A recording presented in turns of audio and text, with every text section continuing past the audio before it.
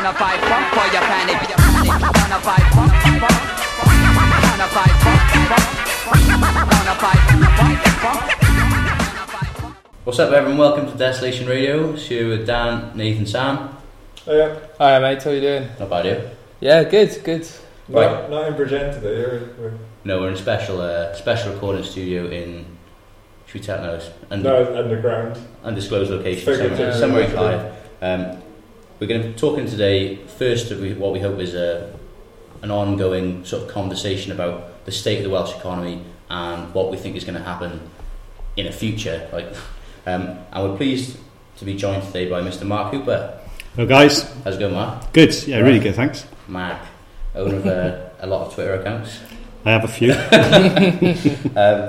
Okay, so Mark's going to be talking helping us talk about the economy because basically we don't know that much about it. Neither do a lot of other people, I think. But it's good, I think the economy is one of those things, and I think it's a good time for me to admit, and we can all, if you want to admit as well, Nathan or Sam, or not you, Mark, but there's a lot of the time people will talk about the economy, and I'm like, what on earth are they talking about? Did you ever see the film The Big Short? I haven't. I bought the book, and all my books are still waiting to be read. Well, I think that's that film's ridiculous, though, wasn't it? It's on Netflix now. How can anyone understand that? I read Matt Taibbi's book about roughly the same thing, Griftopia, which is really good. You understand it? I read it twice because the first time I got bored halfway through and started again, and then you just kind of pick up on basically. Just read the last sentence. What I usually say is when someone says something, whatever, like pro-capitalism, neoliberal, I just always say, well, you obviously haven't read Marx, and you can just leave it as that, Don't have to explain yourself. Even if you haven't read it. Even if you haven't read it yourself, But that was like the litmus test, whatever. I watched that film, blood was coming out of my ears. I just didn't understand what...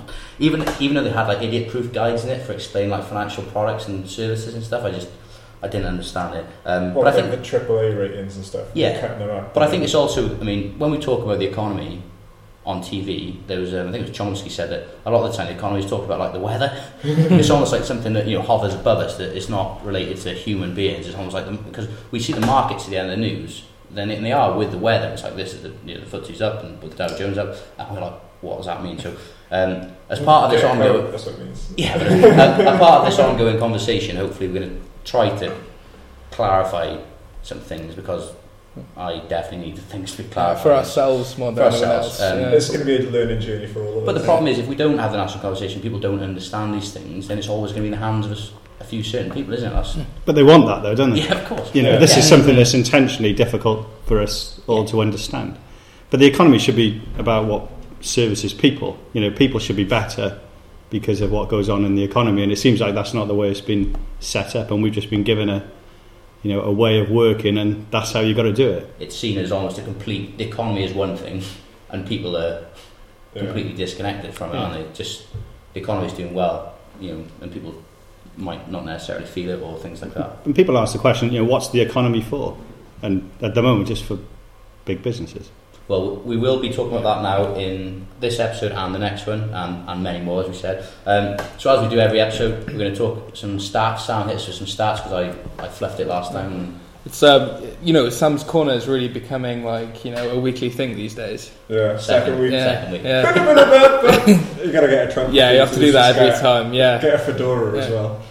So I'm going to just completely inundate you with stats to begin with. Class. Yeah, so we're going to look at GDP to start off with, and look at the EU averages. So if we take 100% to be the EU average, West Wales and the Valleys has a GDP per head of 68.4% of the EU average.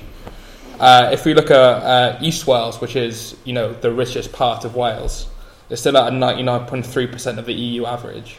When we take the UK as a whole, the EU average is 110% of the EU average. So we're, whatever that is, 11% shy of the UK average as a whole. So if we compare this stats to, we hear this a lot, especially now, pre and post Brexit, about, Eastern Europe being very, very poor, and, us being, a developed country, if you want to say. So areas of Bulgaria have a GDP of 75.3% of the EU average, Czech Republic, there are 3 regions higher than us in the mid-70s, higher than West Wales and the valleys.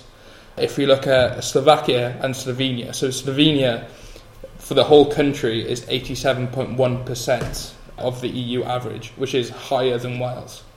So we really need to kind of look at where we are instead of looking at the UK as a whole, because the UK is above the EU average. Wales, as a part of it, is well below. So we're not doing very well. We're not doing very well. Pretty much. If we look at GVA, which stands for Gross Value Added. Oh, So I it's- didn't know that, mate. yeah. Actually, I was just playing. So it's basically the value you add to products, the amount you kind of you get some raw materials and the value you add to it. So it's worth more in the end. So if you look at this per head, right? London per head, the GVA is £42,666. In Wales, it's 17,573. Is that good? That's the end of the show. It's been fine. It's shocking, basically. Okay. Shocking, yeah. We might. Yeah. Well, maybe we should talk about GDP because I've got to be honest. When you hear GDP, we know it's a standard measure of the economy. I didn't really precisely understand what it was, but there was the ONS actually did like a good explainer the other day, and I'm going to read that out verbatim again as I do. So it says, imagine £1.8 trillion in bundles of £50 notes, double stacked on pallets. It would cover an area almost the size of 4 football pitches. This mind-bogglingly large amount of money is the current estimated value of the UK's gross domestic product, which is what GDP means. So GDP is basically the standard measure of the size and health of a country's economy. It's how we measure and compare how well or badly countries are doing. So basically what GDP is, it's the value, profits and consumption of every item, product or service brought to market by workers, companies or any other economic resources resident outside the country in a period is time, in a certain period of time rather, is part of the GDP. So it's basically everything that's made and produced completely in the country, sort of estimated, lumped together. That can be valued. That can be valued rather. Pound notes. Is the GDP. Yeah. So what did you say the GDP of Britain was? 1.8 billion? Yeah. Trillion. Trillion. So the GDP of Wales is 54 billion. Okay. So you can see how small amount. Yeah. Of So I was looking yeah. at Mark all the way through there, like, Should we have a thumbs up as you ride your bike for the first time? Okay, so we've just established we're not doing particularly well economically, right? I think that, again, if you indulge me, I want to talk about how we got to this stage. I want to briefly talk about the historical development of Wales. I think it's important because capitalism's got a tendency, as we discussed previously, to follow the path of least resistance. And what this means is that the historical development of an area is really significant because I think Calvin Jones wrote in Click on Wales article, he basically said people talk about Welsh economy without understanding the history of Wales in relationship to Britain, which is, you can't do that basically. So You want to get Calvin on, I reckon. we will. This is us calling What's you that? out, Calvin. So basically areas which were poor in the past and throughout history tend to stay poor now, and areas which were rich in the past, they tend to remain rich, and this is because an area will establish better transport links, more people will move there, and this sort of perpetuates a virtuous circle of development, whereas being poor in history, that starts a vicious circle. You've got brain drain, you've got poor transport links and things like that. So I briefly talk about how we've got to this stage. So Wales was quite rapidly industrialised in a semi-colonial fashion. So unlike Ireland, where sort of industrialisation was quite slow and piecemeal, in Wales it occurred quite rapidly, and it actually came from outside. So Scotland was developed by sort of native capitalists, for want of a better word, like big business, local big business owners. Wales was generally financed by English capitalists, basically. So if we jump forward, in the late 19th century, the Welsh economy was massively concentrated on the production of commodities, i.e. coal and raw materials, unlike England, which had quite a diverse economy at the time. Urbanisation lagged behind the rest of the UK, manufacturing was of little importance, and most of the work was sort of handwork. So even back, during the heart of the Industrial Revolution, Wales is sort of lagging behind. So how do we get there, right? So there's this theory about Wales's development, it's called internal colonialism. It's quite popular. I think it's important to talk about it because especially amongst Welsh nationalists, I think it's got a lot of purchase. It's a particular idea of why Wales is poor, the role of the British state in causing this and things like that. And I think there's some parts which are good, but there's some parts which are not so good. So, Michael Hechter's book, Internal Colonialism, is pretty much like the Bible for a lot of kind of Welsh nats. Really. Yeah, but I mean, there are a lot of strengths to the book. So basically, in the book, which came out in 1975, Internal Colonialism, Hechter basically said England was the core of British political and economic power. And he says England largely dominated the Celtic periphery, so he groups Ireland, Scotland and Wales together. He says that Wales was classically, sort of essentially exploited in a classic colonial manner, much like the UK exploited India and Africa and things like that, by England. So he says England extracted basically raw materials from Wales. And incidentally, George Monbiot, who's in The Guardian, says that the reason the Welsh railway lines are so bad because they developed along colonial lines and that they're all going out of Wales. Because that was from west to east, because they were developed for removal, the extraction. They're called corridors, aren't they? What's changed? Exactly. Okay, so Hechter basically says that England's basically taken stuff out of Wales. He also introduced this idea of a cultural division of labour, whereby the Welsh were basically the workers and the English were largely the bosses, because we didn't have our own sort of native bosses, things like that. So he basically said this unequal relationship was the real reason for Wales continuing and developing. So he basically says that England is the reason that Wales is poor, that England exploits Wales and that's why it's poor. So there's a lot of good things about it which we'll talk about, but there are a lot of problems. So a lot of the criticism sort of naturally came from Labour supporting academics, for the simple reason that Hechter's theory basically undermined the British state. So something that they didn't want to happen, because naturally if the state is historically seen to be oppressive and it's not legitimate, then obviously the modern state has less legitimate, because it doesn't rest on a history of sort of equality and kindness. We can't all say we're in it together, because Hechter was saying, well, actually Wales is still poor because of England. So basically the arguments against Hechter basically said that instead of being a periphery that was exploited, Wales was actually very much part of the core and really benefit from being at the heart of the UK and the British Empire, and actually Wales was a central part of British industrial development.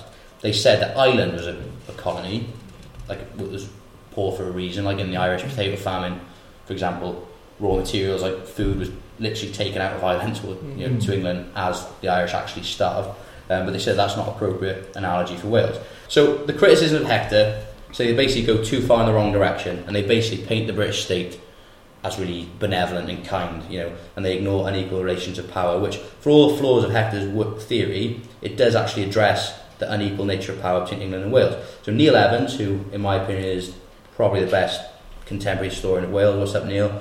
He says, both these theories are wrong. He says Hechter is wrong, or this idea of the internal colony is wrong, because it simply compares Wales with England, and it overlooks regional variations within Wales, and also regional variations within England. So some parts of England are extremely poor, and they were also exploited by, for example, the southeast. But he says the people who attacked the internal colonialism theory were also wrong, in that they see Wales as part of this progressive core, and they said Wales really benefit from being part of the UK without seeing any regional variations or inequalities of power. And what they don't address, and we'll come back to this later, is the issue of dependency. What I want to say is there is a strategic problem for those of us of a nationalist inclination with adopting the colonial model. Because if you say that the British state is inherently exploitative, if you say that Wales is poor because of England, how then do you explain things like the welfare state? You can't. I mean, if you're saying that the British state is inherently bad and selfish and exploits Wales, people are going to turn around and say, well, why has the British state been moving public services to Wales? Why has it had an effective regional economy? Why has it moved the DVLA, the Royal Mint, things like that? So they can say, if you're saying on the one hand that this is proof that the British state is like mean, for want of a better word, they can point to all the things that's been given to Wales and say, well, actually, that's proof that the British state is kind. And what in reality is, it's far more complex than that. So I think the best analysis of why we are where we are today comes from Graham Day, who just so happens to be my former PhD supervisor, so as far as I can walks on water. But he is, I think, probably the best sociologist of Wales, probably in the last 100 years. I think he's amazing. But he basically says he analyses the role of the British state. And so what he basically says that, given the complexity of economic development and regional underdevelopment, he says we must abandon any notion of a polar opposition between a core and a periphery in which the state, i.e. the UK, acts purely and simply as agent of one interest against another. So it's not just a case of England against Wales, things like that. So he basically says Hector's idea ignores the complexity of power within the British state. He says the intervention of the state in regional policy in terms of job creation, he said, makes problematic the notion that the state is perpetually driven to exploit problem regions. So this is the key. Graham says that with regards to peripheral areas like Wales, which are poor, he says the state can't just keep extracting a profit from these places. He said they can't just leave these places to rot. They have to pursue ameliorative regional economic strategies because firstly, capitalism needs places like Wales as markets. England's always needed Wales as a market. And secondly, if it leaves places like Wales to get poorer and poorer and poorer, then you're going to get political opposition in the form of nationalism. So it's basically in its interest, as far as possible, to reproduce the existing sort of conditions of accumulation. So basically to maintain capitalism in its various forms. And that's why they do things like, prop up Wales, create the Welsh office, things like that. It's not because they're kind, it's because they need to sort of throw Wales bones now and then. There was a Francis Fox-Piven argument, I think, that was in terms of unrest in a country, the state will always kind of give in and give more to the state. The problematic areas. Power shared is power retained. Yeah, pretty much. It's just like you're saying, throw them a bone and keep them quiet. So people talk about the state. Like people talk about, it's almost like a conspiracy theory. The state is bad, but talk about Gramsci. Like the idea of hegemony is about consent. So you maintain control essentially by being quite clever and giving people, making concessions to groups. You don't win control by just crushing people, and that's the difference between the state in Western countries like the UK and the state historically in the East and developed countries, because they just will go in and shoot people who are protesting. Thatcher didn't read Gramsci. No, she didn't. No, she didn't, and that is why there was a massive crisis. And if it wasn't, there's a different episode. But if it wasn't Thatcher, we probably wouldn't have devolution, because she ruined the sort of consensus that had been achieved by the welfare state. But anyway, so we're going to leap forward. John Osmond was big on that. He was. Just ripped him off again. Okay, so we'll fast forward to devolution. And what's the role of the new Welsh state, and what's the nature of the economy? So devolution was meant to provide an economic dividend.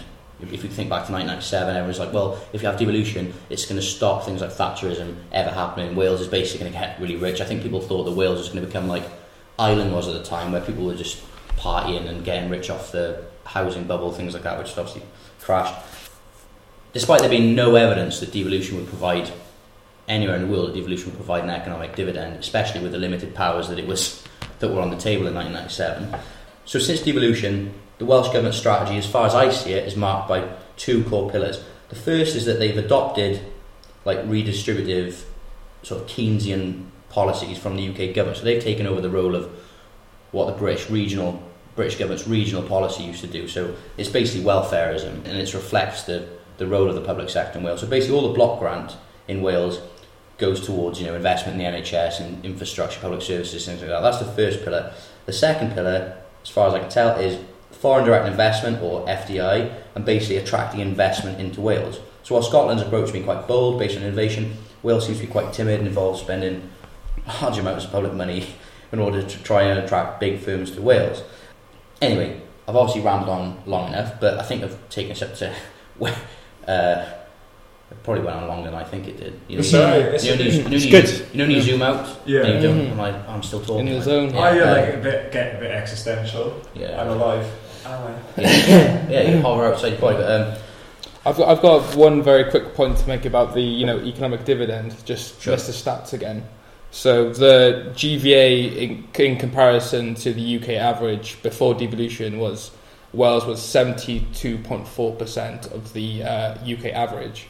In 2014, so obviously, 15 years after devolution. 15 years hence. Henceforth, it's now 72.2% of the UK average. So it's actually dropped by 0.2%. Can't believe it. I can't believe that if you just like devolve so-called power to a country without giving them any controls over the economic levers, that nothing happens. Anyway, But it's going to drop to 70% next year as well. So we're actually in a situation where things have got decidedly worse since 2014, you could argue. So this is the first time we'll be below 70% of the UK. so what do you think's gone wrong, Mark? I mean, what do you think? As In one sentence. it's a big question. But firstly, I guess, how would you, if you had to describe, the Welsh government's economic strategy?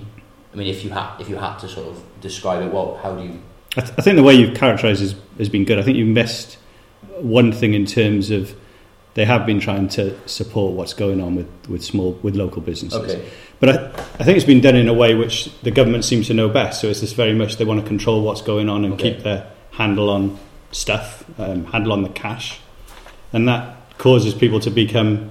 You don't challenge things then. So we've got a very people just say yes. Okay. And it's easier to say yes. In government or The people who are after the grants and things as well. I just want to take you back just one thing. If you go back to, you talked about history before, and you arrived at the Industrial Revolution, and Wales had an economic history prior to that as well, and it gets ignored quite a lot.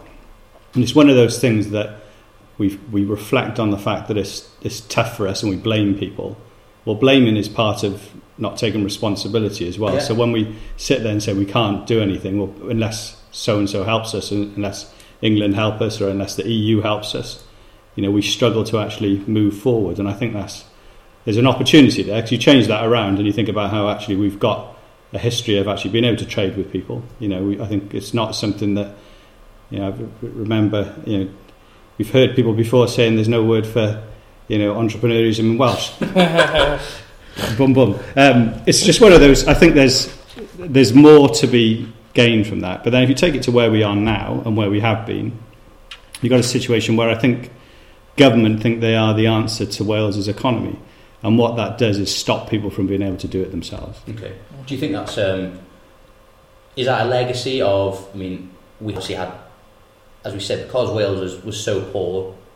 After the Second World War and everything like that, the government has just had a history of propping up Wales, hasn't it? The regional policy. So is that history of sort of government intervention, the historical massive relative size of the public sector, is that just now like an over, almost like a historical legacy, and that in governing Wales will just assume that the state has got this massive role to play in everything? Two things. I think so. Mr. Stats Sam came up earlier and actually said that we weren't as poor as, if you reflect us to some parts of Europe, we're not actually that poor.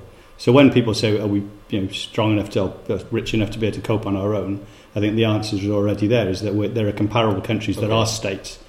So we're not as poor. We're poor enough, say, compared to England, and compared to other people. But I think what it does do is that GDP is a measure of financial value. It's not a measure of other things that go on in the economy. So I wonder sometimes if we, by focusing on trying to be like England, which is I think what we're trying to do, and maybe the policies have gone, is part of our downfall.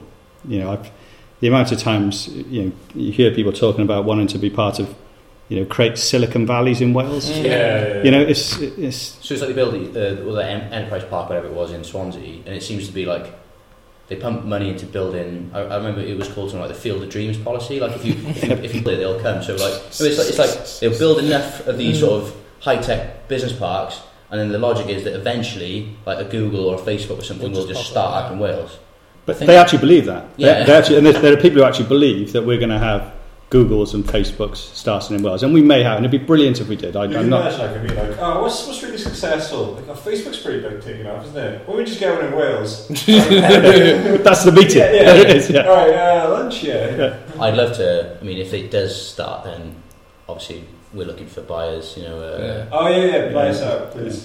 It's almost Christmas, like, we're never. But when you hear about Facebook, it was like the dude that painted he painted their office in San Francisco. David Cho, yeah. And in lieu of like payment, because they were we're broke, you can have shares in the company. I think they were just taking off at that point. Nice. We've left some paint there in the corner, so you can paint it as well. So. I've got a David Cho t-shirt. he's the painter. Yeah, that's the dude's name. And like he's got so much money now. He's friends with Asa Akira. The adult. I don't know who you are. I don't know who that is. Who's that? Like? She's like the Daniel Day-Lewis of porn.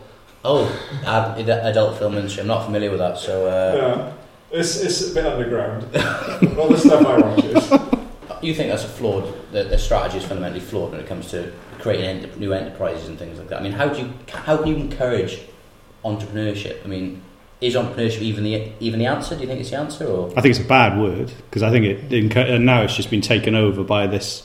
testosterone fueled, nice where people are just coming up with things and saying, this is, I'm going to create the next Facebook. I'm going to be in Silicon Valley. So they believe the hype that's there, and it's maybe you ask for a choice. So maybe don't believe the hype is there. I think there's an issue, and it's just it's being perpetuated by government ministers who like to think about things like that, whereas actually, there's things that go on in a local economy which are really important.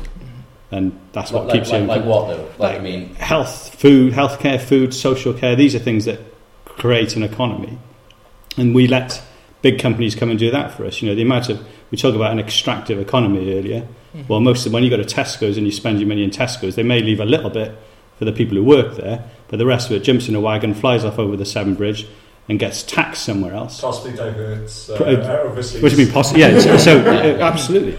Okay, so that actually neatly brings us on to the second pillar, and you just said about the extractive economy. I mean, we regularly hear good news stories, don't we, on the news in Wales? So it's like 50 jobs created in so-and-so, right? 50 jobs created after school fire. But it'll be like a new company will start up in Wales because the Welsh government is very keen on foreign direct investment. So when you bring foreign firms to invest in Wales, that's obviously meant to help the economy, to help local people. And on the face of it, think about it, what is not to like about that? Because the idea of investment, I think you can just say, well, brilliant, and think about it. There's big figures as well, isn't there? Yeah, we like to talk about big figures. We like to talk about millions and billions and trillions. Like that big racetrack in Ebbw Vale that never happened. Yeah. But that's a classic example of a typical Welsh government's FDI strategy. So, but if you think about what we think of good FDI, I mean, we're both I'm from Porthcawl, you're from Bridgend. Mm-hmm.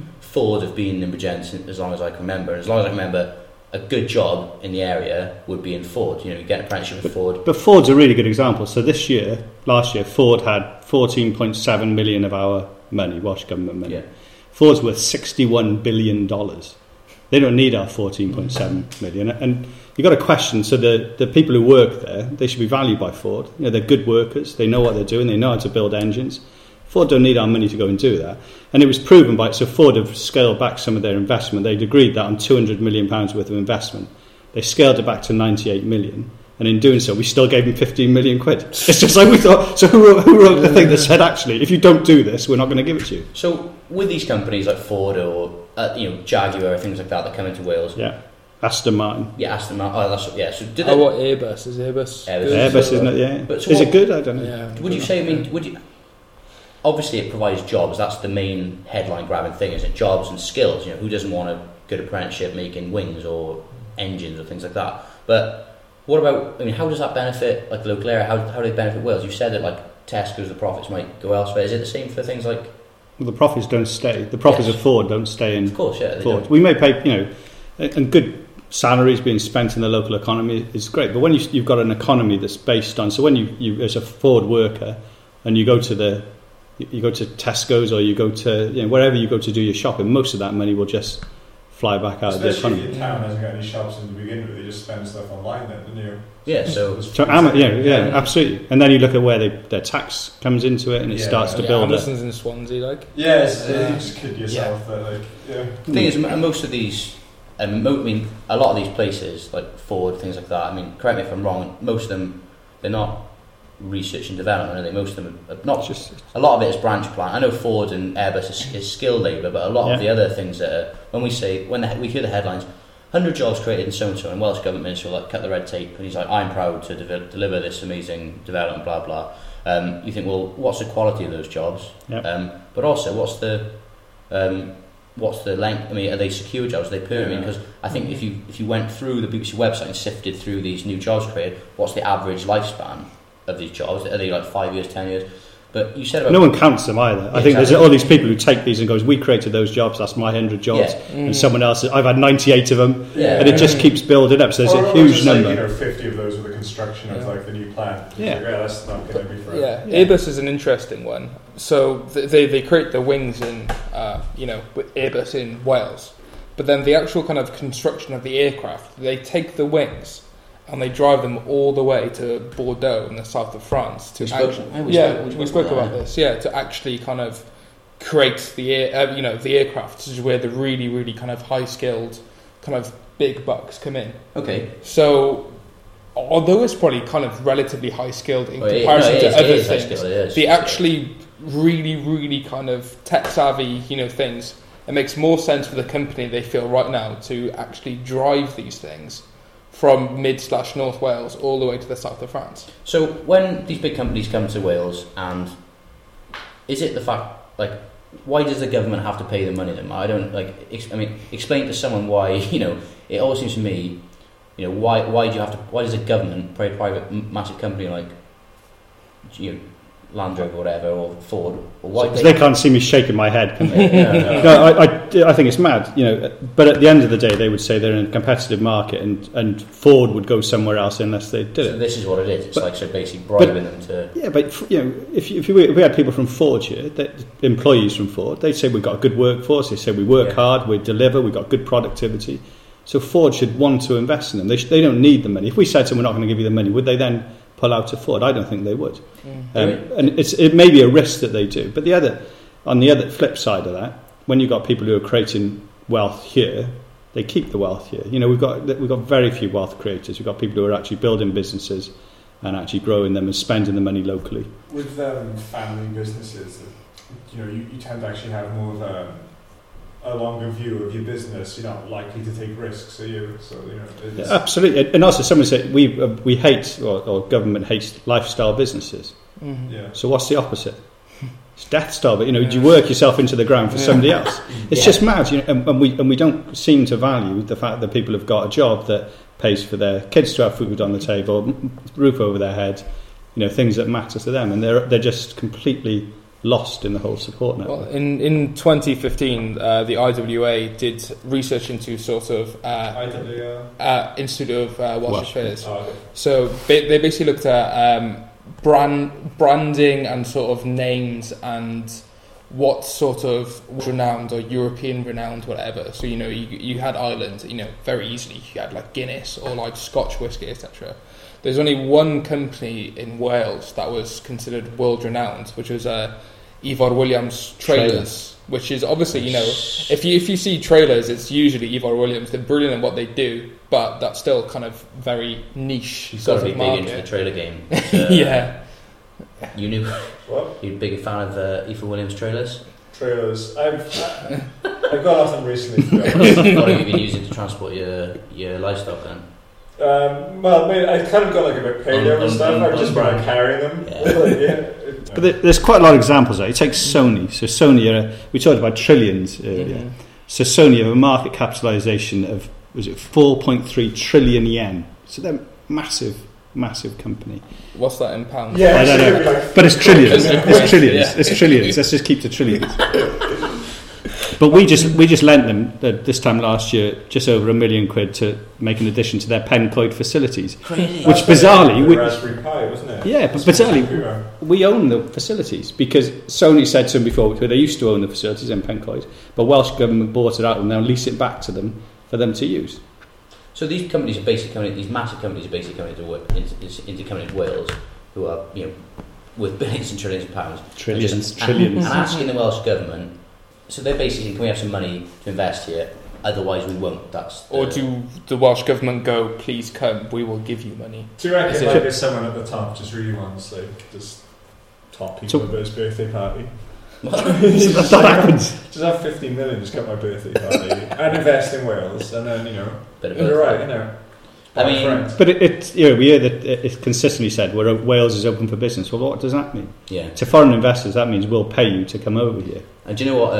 If you actually look at some of the small print in these business documents, with the Welsh Government economic policy documents that they give to probably like Americans, things like that, some of the small print is about like the competitive cost of living, things like that, but it's also things like competitive wages. Yeah. And so what that basically means is that you can come to Wales, and it's worth thinking about the function that Wales plays in the world economy. So some areas of the world are research and development places, like the south of England, and I've just found out how much a yen's worth, by how the way. much the, It's 6.9 pence. So 1 yen is worth 6.9 pence. can't work it out. We're going to come back with it. We'll do some maths. I can't do it. But the thing is about FDI. So how much is it? Sorry. So it's about just under 10%. Okay. So like these massive Japanese companies Still aren't, big. aren't actually. All right. Still big. Yeah. So I mean, we look at the I think some of this might seem quite obscure, sort of economic theory, but we're talking about the role Wales. What's the role of Wales in the world economy now? And there's a geographer called Richard Walker, and he talks about these quite cool theories. And he's basically saying that you've got just like in Marxism, in traditional Marxism. Forgive me again for talking about it, but you have what Marx calls a reserve pool of labour, so the reserve army of the unemployed. Which basically says that within capitalism, there's not enough work to go around. There never will be. So you need unemployed people. If you're a boss, you need unemployed people, so you've got the threat of unemployment hanging over your workers. So it means you can sort of whip them and make them work for peanuts because they know that they're easily replaceable. So the unemployed people have a function to play within capitalism. That's why, under Thatcherism, they wanted to artificially increase the amount of unemployed people in the UK. So the more unemployed people there are, the far better the conditions are for big employers. But within the world economy, some places, so it's like that, so just like the unemployed have a role to play in capitalism in general, in the world economy, some places, that remain poor, like Wales, like the south of Italy, like the north of England, it could be said that they serve a function in that if you're a big business, you're looking at the world, where are we going to invest our branch plants? Where are we going to go that we can extract a profit from? That's why companies move abroad. Like that's why we say, why have all the call centres gone to India and things like that? And people moan about it. Well, why do you think? They go to India because if you can employ people less when you're there, then obviously your profit's going to... And it's the same with Wales. If you can come to Wales, the Welsh government's going to apparently bribe you, give you like 15 million quid because they're desperate to have... You talk about Indian companies own call centres. So there was a company, First Source Solutions, who, when we need to do the rupee exchange rate now, they're capitalised at 22 billion rupees.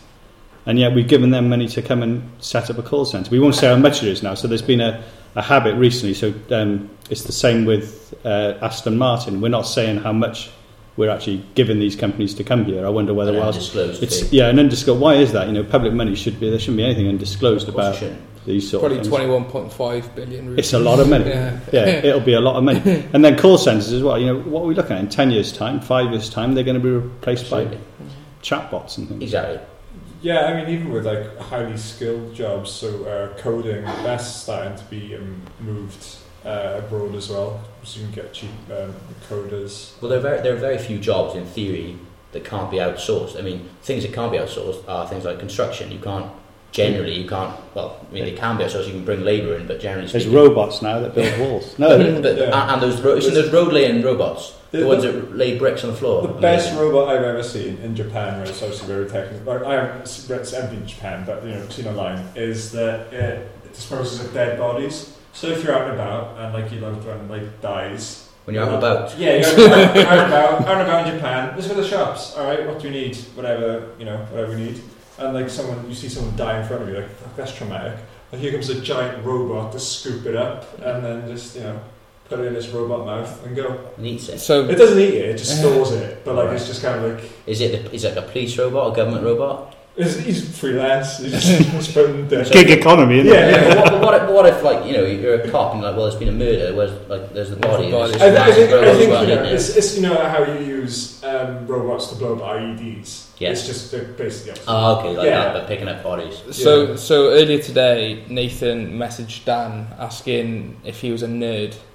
I think he's answered that question himself by these dead person picking up robots. You spoke about the adult entertainment industry. They have robots in the adult entertainment industry, don't they? Yeah, they're really convincing though, because like they've got rubber backs and stuff. Within the world economy, some places clearly are where high tech investment happens, and within, and some places like Wales are obviously seemingly the places where you move things like call centres, you move manufacturing, as in like places, low skill things.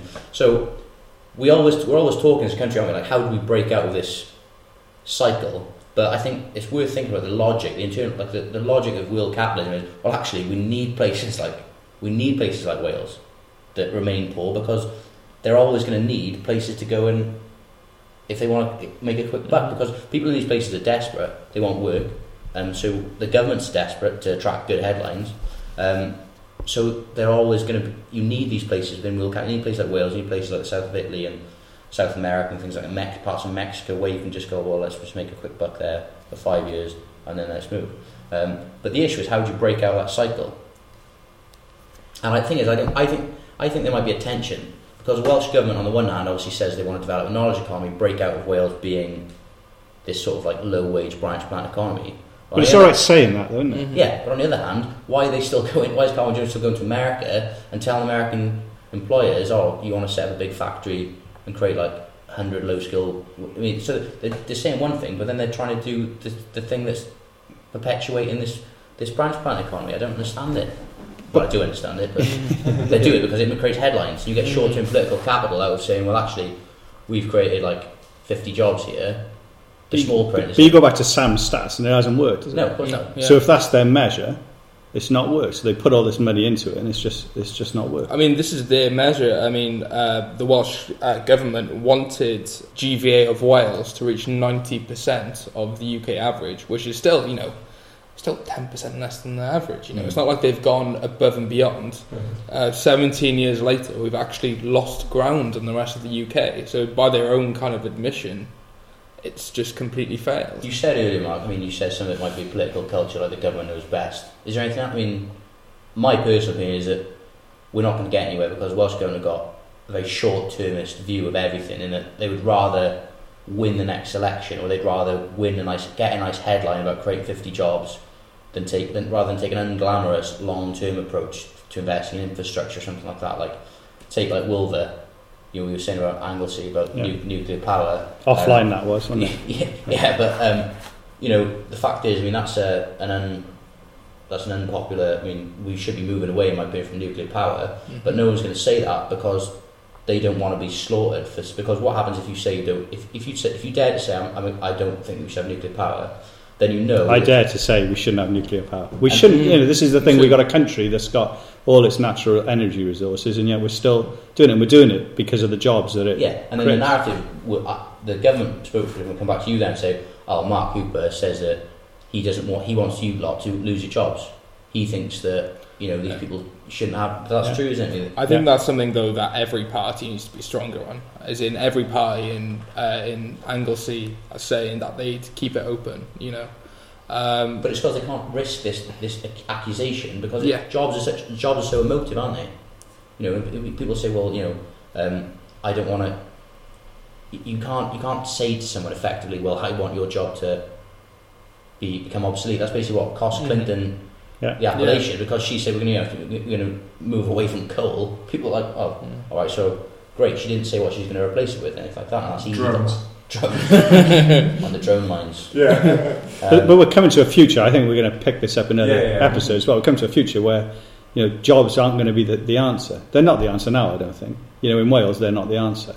But we'll keep doing it. The Valleys Task Force talk about jobs. We talk about high quality, well paid jobs. But if the jobs aren't there, then we're focusing on probably the wrong thing. Okay. That ties us up quite neatly, I think. Are we doing shout-outs in this? Yes, shout-outs, yeah. Quick shout-outs. Sam. I'm going to give a shout... Well, I'm going to do like a bit of a double, like a shout-out, and then slamming the guy as well. Oh, yeah, it's fine. Yeah. So that's harsh, isn't it? Yeah, is this what it's like? Is this what do I get one? Do I get two? Yeah. So I want to first off get a shout out to the indigenous Sioux population for fighting against DAPL and winning and showing that direct action works. And I also want to tell Obama you're a bit of an idiot for like trying to take credit for stopping the pipeline when you're the one that was, going ahead with it. Flaming him. Wow. Yeah. Just before he leaves his house as well. Ask, actually, yeah. My shout out, I want to shout out to Graham again. What's that? Do you always shout out to the same person? I shout out to Graham. Basically, I want to ignite a bit of a debate this week because, I said it on Twitter before, but so basically, there's no way of sugarcoating it. My housemate admitted that. So the food bin is always really full in my house, right? The food bin is always really full. And I said, well... Are we supposed to be finishing this now? Is it, but I said, how is it so full all the time, and how come there's never any of your food? Because he barely seen his food. It turns out he flushes his food down the toilet. That's efficient. Kind of the middleman. He flushes food down the toilet, and we had a beef about it the other day, so I want to reignite this thing, put it out to people. I think that's the most weird thing I've ever done in my life. He thinks it's completely normal, says everyone he knows does it, and I think if you do it, you're an animal. It depends though, doesn't it? Because you can have plumbing problems. If you... you're going to have plumbing problems? You're going to have if you didn't eat a grapefruit, so just get rid of it. So the question is, obviously he's not going to put massive melons and stuff down there. I'm just saying, if you do it, please tell me if you think it's normal, why, what got you into it, anyway. Are you trying to get some feedback? I'm trying to get feedback, basically. And give a shout out to all the kids at Degrassi High School. If you're not watching Degrassi on Netflix, you're missing out. It's brilliant. Okay. So when I came on yesterday, so I got a Twitter message to say if I didn't say a shout out to Scott that he wasn't going to be my best friend anymore, so he's detoxed on Twitter. So I'm not going to shout out to him. Take this as the end of friendship, Scott. Yeah. Okay, right. Thanks very much, Mark. We're going to come back in next week, or part 2. Wink with our talk about what we can do to improve the Welsh economy in the future. And the future of Wales, yes, if there is one. Okay. There is. Take it easy. Bye. Cheers. I want you to do me a favor. Break down for me what I'm holding in my hand right now. That is a Dave & Buster's Power Card. Yes. Now, does your Dave & Buster's card work at any other similar establishments, like, say, TGI Fridays? Mine does not. No, it doesn't. Believe me, I've tried it. Several locations. Okay, well, yeah, because if you recall, I've actually been with you on many of those occasions where you've tried. Right. Yeah, I don't think I've tried it enough. I think you have, because clearly, at this point, you should have realized that it doesn't work anywhere else. There's one out in Franklin Mills I haven't tried. I feel like it's not going to work there either. Okay, let's move past it. I'm trying to make a point here. When you come to Dave & Buster's, you spend your real money, but you leave with Dave & Buster's money. Okay, that gives you incentive to come back to Dave & Buster's because it's the only place where your money works. I think that's brilliant. Now, maybe we should take a page out of D&B's book. And try the card at the Fridays out in the Northeast. No, card at Fridays. You son of a bitch. We're way past that at this point. I don't understand why you can't grasp that point. It doesn't work anywhere else. It's only going to work here. All right, I'm getting all worked up, okay? I'm proposing that we print our own currency,